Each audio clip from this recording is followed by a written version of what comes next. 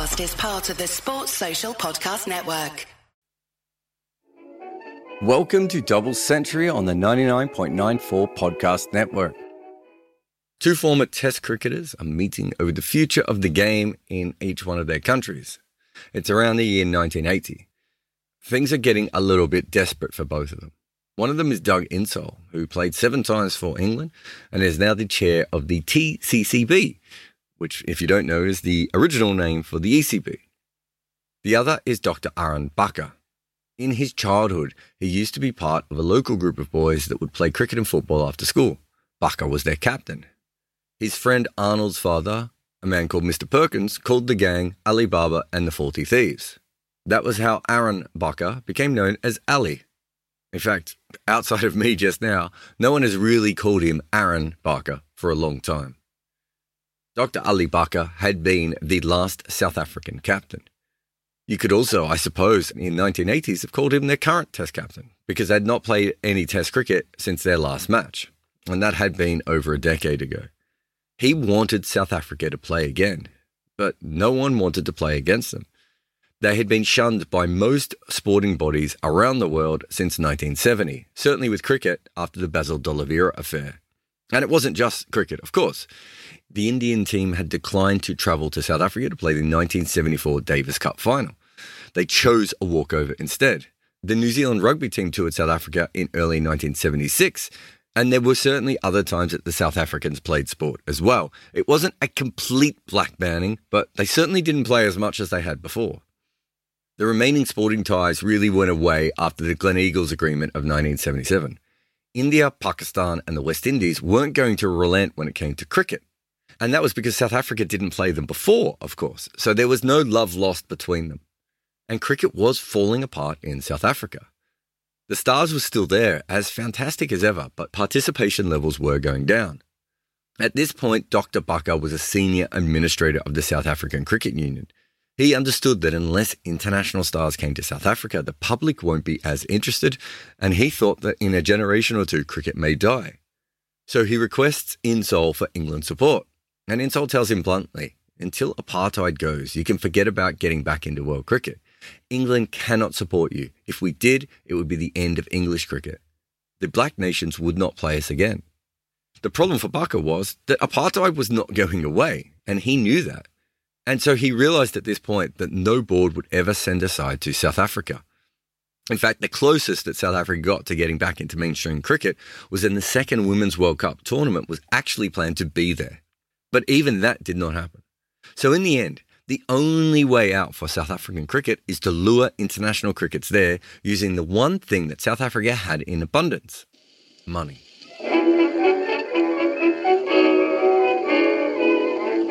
This season is about rich people who decided that they would make cricket better, more about them, or sometimes both.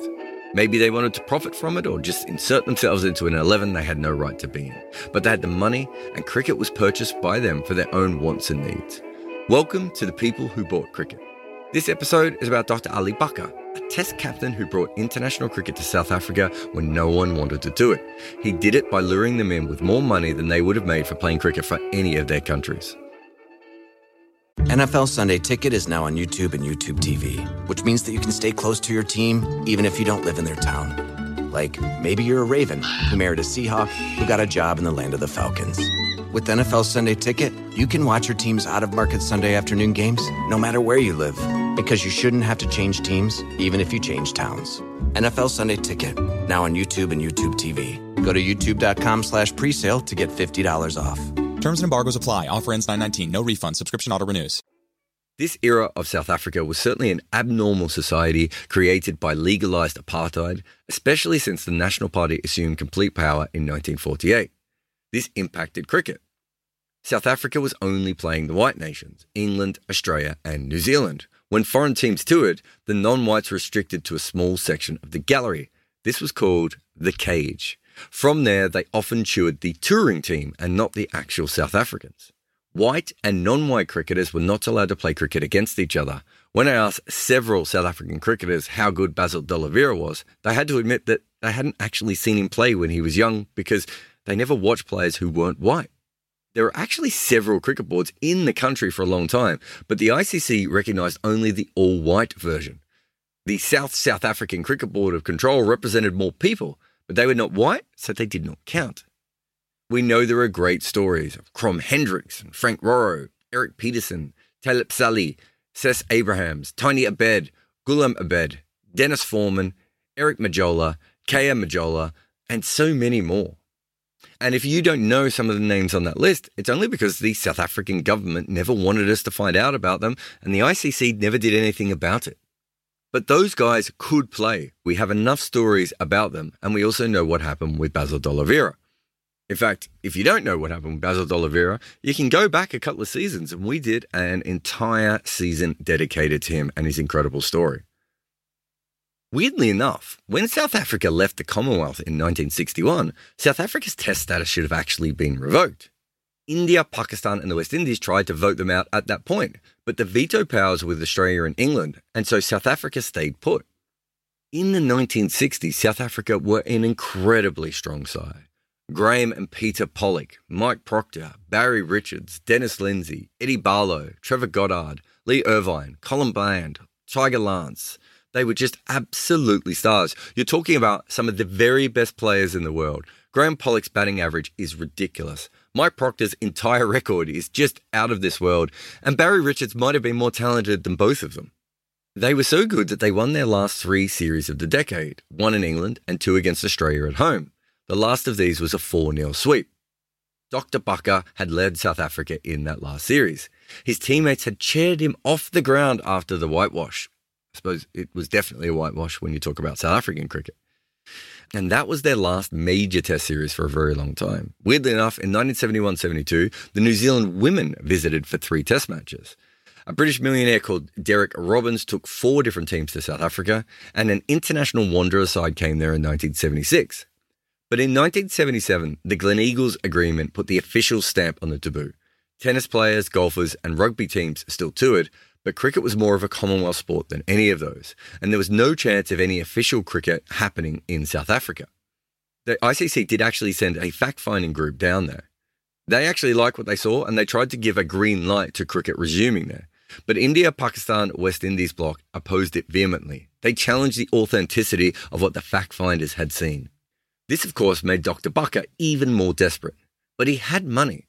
And he had seen what Kerry Packer had done. Don't worry, there'll be a Kerry Packer episode soon enough. So he knew that international cricketers had short careers and that if he could pay the right amount, there would be some who would forego their international pride. But the challenge was going to be far bigger than Packer's. This was not merely about taking a stance against a board reluctant to pay. Every cricketer was going to bear the stigma that could potentially last a lifetime. The West Indies were the best team in the world, but also the most difficult target. Gary Sobers had once been made to apologise for a tour to Rhodesia in order to get a Guyana visa. And that same Guyanese government had revoked England cricketer Robin Jackman's visa in 1980-81. Jackman's wife was South African and he used to spend his winters there. A South African rugby union side had toured New Zealand in 1981. In response, the West Indies boycotted the next year's Women's World Cup in New Zealand. So Dr. Parker began cautiously with the English cricketers. Some of them had played cricket in South Africa, like Jackman, and a lot of the others had coached. On the tour where Jackman's visa was revoked, 2 South Africans called Peter Cook and Martin Locke had approached Ian Botham, Jeff Boycott, Graham Gooch, David Gower, Graham Dilley, and John Embry, and some quiet discussions took place. After the summer of 1981, there were rumours that selector John Edridge would be organising a tour of South Africa with England cricketers. The TCCB immediately warned their players against it, and that tour never happened. But Dr. Bucker's men continued to approach English cricketers directly. They quietly acquired Mike Gatting, Alan Knott, and Bob Willis. England would be touring India in the winter, but the idea was to get them over there before the 1982 English summer. But a problem arose before that Indian tour. The England squad had Boycott and Jeff Cook, both of whom had visited South Africa before. The Indian Prime Minister, Indira Gandhi, opposed England's tour of India. In fact, England would only go on to tour after diplomatic intervention, and only when both cricketers announced their anti-apartheid stance. While all this happened, Dr. Bucker's plan seemed to backfire when Botham and Gower both pulled out, and Boycott returned home after the 4th test in India. The others were in, but there was no major star. England toured Sri Lanka next. Some deals were struck there. Graham Gooch came on board. Not Boycott, Derek Underwood, Mike Hendrick, Chris Old, John Embry. They eventually got themselves up to 12 cricketers. Yet, outside the cricketers themselves, virtually no one knew what was going on. No contract had been signed. The cricketers were supposed to meet Cook and Locke at Heathrow on their way back on February 24th, 1982. But the TCCB officials had to come and meet the cricketers. So Cook and Locke had to hide behind pillars. They visited the cricketers individually and then got the contract signed. By March the 2nd, 12 English cricketers had arrived in South Africa, and they were being paid amounts between £40,000 and £60,000 per player. Of course, at this point, the news broke back in England. The impact was much more than was anticipated. The cricketers came in for severe criticism. The matter was even raised in Parliament. The South Africans were unperturbed by all this. They quietly signed Jeff Humpage, Bob Woolmer and Arnie Sidebottom. Dr. Bucker's dream bore fruit at last, but the English side was officially called the South African Breweries England 11. But in South Africa, they were promoted as an England side. To hype up the series, the South Africans were given bona fide test caps, and the matches were called tests, even if they weren't officially. The England team was weak, so the series was one-sided, and once the cricketers returned home, they were slapped with a 3-year ban.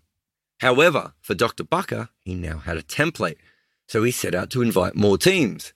The next target was Sri Lanka, the newest test-playing nation. They were expected to be even less competitive than England, but it wouldn't just be about the cricket. It was also a little bit political because the Sri Lankans were not white. Getting them over would enhance South Africa's image. Dr. Bucker sent a lawyer called Colin Rushmere to sign the locals. Rushmere failed to get Roy Dias and Dilip Mendes, but he got Sri Lankan captain Bandula Warnapura, and he also managed to convince a fairly big-name youngster who wasn't particularly well-known at the time, Arjuna Ranatunga. But it was Warnapura who actually talked him out of it. He said this would not be a good idea. Remember, it wasn't that long before that the Sri Lankan government had banned their team from playing against Israel. So you can imagine what was going to happen to the Sri Lankan players. In fact, it did happen. The entire touring party got a life ban, way more than what happened in England. Weirdly enough, in South Africa, they had seen whites play whites in cricket and non-whites play non-whites in cricket, but no one had seen one against the other.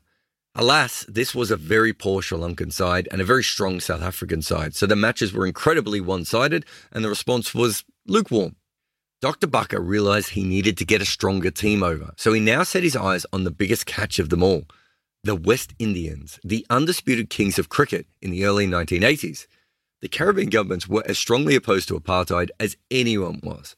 But Dr. Bucker counted on two things. The competition in the West Indies cricket was so intense that some of their best players just couldn't get in the side, and their futures were uncertain. And to make it even worse, unless you were playing a high level of county cricket, you weren't getting paid that much at all. So players of the level of Colin Croft and Sylvester Clarke would have walked into most sides in the world, but they weren't in the first team 11.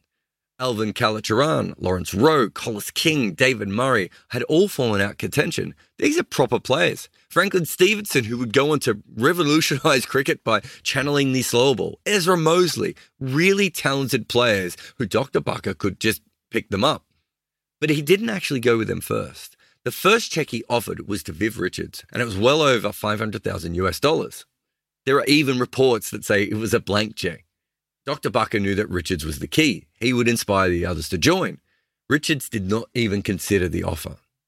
Michael Holding felt aghast at the whole situation. When he got to know that his teammates would be playing in South Africa, he wrote, "If they were offered enough money, they would probably agree to wear chains. They would do anything for money." But when the big stars did say no, Dr. Bucker turned to these fringe players. He obviously did not get a visa to visit any of the West Indian countries, so he got the former Barbadian fast bowler Gregory Armstrong to approach Lawrence Rowe. At this point, Rowe probably had some hope of making a comeback, but he was also the captain of Jamaica and he turned down the offer. Now Dr. Bucker called Rowe directly to tell him that he wanted him as captain of the squad. To win him over, he offered Rowe and the other test cricketers $120,000. Anyone that wasn't a test cricketer would get $100,000. I cannot explain how much money this was. If you were playing in a lot of international games for the West Indies, you might make a few $1,000s. If you played in the Packer Tour, you might make $20,000. We were talking 5 times the sort of money that Packer was playing. It was an extraordinary amount of money for what was second-tier West Indian players. Lawrence Rowe agreed, and others followed. The evacuation took place in secret. On January 6, 1983, Alan Ray, the president of the West Indies Cricket Board, praised Rowe and Croft for turning down their offer. On the 11th of January, they flew to Miami and took a flight to Johannesburg from there. Rowe later confessed that apart from the money, he also did want to break the social barriers in South Africa, just like Arthur Ashe had done in 1973. And it should also be pointed out that a lot of the West Indian players knew the word apartheid, but didn't really understand the social context of it. These were not politicians. They were not political students. There were some players who definitely knew they shouldn't have been going. There were other players who didn't even think about it in that way. Unfortunately, if that was Rowe's intention, nothing like that happened. In fact, a conductor asked Croft to get off the whites-only carriage in a local train in Cape Town. A white traveller called Raymond Roos protested, but Croft had to move. 3 days later, the news made it to the local media. Dr. Bucker's efforts to build the South African image became undone almost straight away. But the cricket, it was superb. The West Indians became a huge hit. For the first time in their history, local South Africans saw non-white cricketers of this quality. There was some concern around one of the matches, the third 50-over game, because it was in Pretoria, a city that was kind of notorious for apartheid. Instead, Berea Park attracted a record crowd. Dr. Bucker couldn't hold back the tears of joy. If you've won over Pretoria, you've made it. The West Indians toured twice in consecutive seasons. They won 6 and lost 6 of their 50-over matches and won the 3 unofficial test matches and lost 2 of them. After the first season, they negotiated a 15% bonus and got that amount. But back home, they were banned. That was lifted in 1989, but their reputations never came back. Many of them were ostracized. Some left the country, some found it difficult to ever find employment again, and a lot of them ended up destitute. In South Africa, life just moved on. Dr. Bucker now went for the Australians in 2 consecutive seasons. Kim Hughes led the side. There was John Dyson, Terry Alderman, Rodney Hogg, and Graham Yallop. Then in 1989, the ICC declared the involvement with South African cricket in any way would lead to a ban of 3 to 5 years. At the same time, after the violent 1970s and most of the 80s, things were actually looking up for South Africa. The new South African president, F.W. de Klerk, announced a series of reforms, and he lifted the ban on political protests. Inviting an England team in the summer of 1989-1990 was definitely a blunder on Dr. Bucker's part. Mike Gatting's men were panned by the entire English cricket fraternity. The Daily Mail accused them of taking blood money. The Daily Mirror compared them to Judas. Just think about this. The entire English cricket fraternity is incredibly conservative. The Daily Mail is about as conservative as you can get, and even they were anti these players. The England players were met with violent demonstrations throughout their tour of South Africa. When Gatting met a group of anti-tour leaders, one of them removed his shorts to show buckshot wounds from police action. The incidents worried Gatting, but he insisted on continuing to play. So the protesters hit Gatting where it hurt him the most. They refused to cook for him. Weirdly enough, amidst the protest, Nelson Mandela was released from prison the day after the first unofficial test. The second match was actually cancelled after an explosion near Newlands. There was no question of another rebel tour after this, but Dr. Bucker was probably not keen either. The demonstrations had made it amply clear how unhappy the non-white population had been about these rebel matches. But Dr. Bucker and South African cricket and South Africa the nation emerged from their cocoon. De Klerk and Mandela's collaboration turned things around swiftly, and in 1991, the International Olympic Committee readmitted South Africa. Dr. Bucker realised that the non-white population needed to be incorporated into South African cricket for it to stay popular. He organised coaching clinics and development camps in black townships. With Steve Tshwete, he helped form one unified cricket board of South Africa, and that board got the ICC's full membership. South Africa made their first international tour after exile in India in 1991-92. It was Dr. Bucker who managed the side. Until the 2003 World Cup, he remained the supremo of South African cricket, helping them weather many storms. He was there when Hansie Cronje confessed, when Mike Dennis was replaced, and when Kevin Peterson left. But while he was there, he kept trying, although obviously not enough, to get more and more non-white cricketers into South African teams. It's kind of an amazing story when you think about it. In paying so many of these players, he ruined a lot of players' lives around the world, especially the non-white players from West Indies and Sri Lanka. He had the chance in South Africa to actually try and get more non-white players involved. But of course, because of apartheid, probably felt that wasn't best. But it's incredible to think that this person that got so many players banned, suspended, or at the very worst, bad publicity back in their own countries because of them breaking the embargo over apartheid would go on to actually lead South Africa after that point. And things changed so much for Ali Bakar after this that when he got more and more non-white players into the side, the man who once played for and acted on behalf of a racist cricket board and was actually helping in propaganda for a racist country would later be accused of racism himself by white cricket people for actually pushing non-white players into the side. Dr. Ali Bakar is a confusing figure in cricket, but of one thing there is absolutely no doubt. He used a lot of money to buy a lot of cricketers in the world, and that is why he's in our series. Double Century is a podcast on the 99.94 network. You can download our app via the show notes or look for us on social media to see all the podcasts and audio we produce. If you prefer your podcast ad-free, you can support us on Patreon to get that version. You can find the link in the show notes. Double Century on 99.94 is a podcast narrated, produced and co-written by me, Jared Kimber. Abhishek Mukherjee is the main writer and Nick McCorriston edits, mixes and co-produces the show. Sports Social Podcast Network.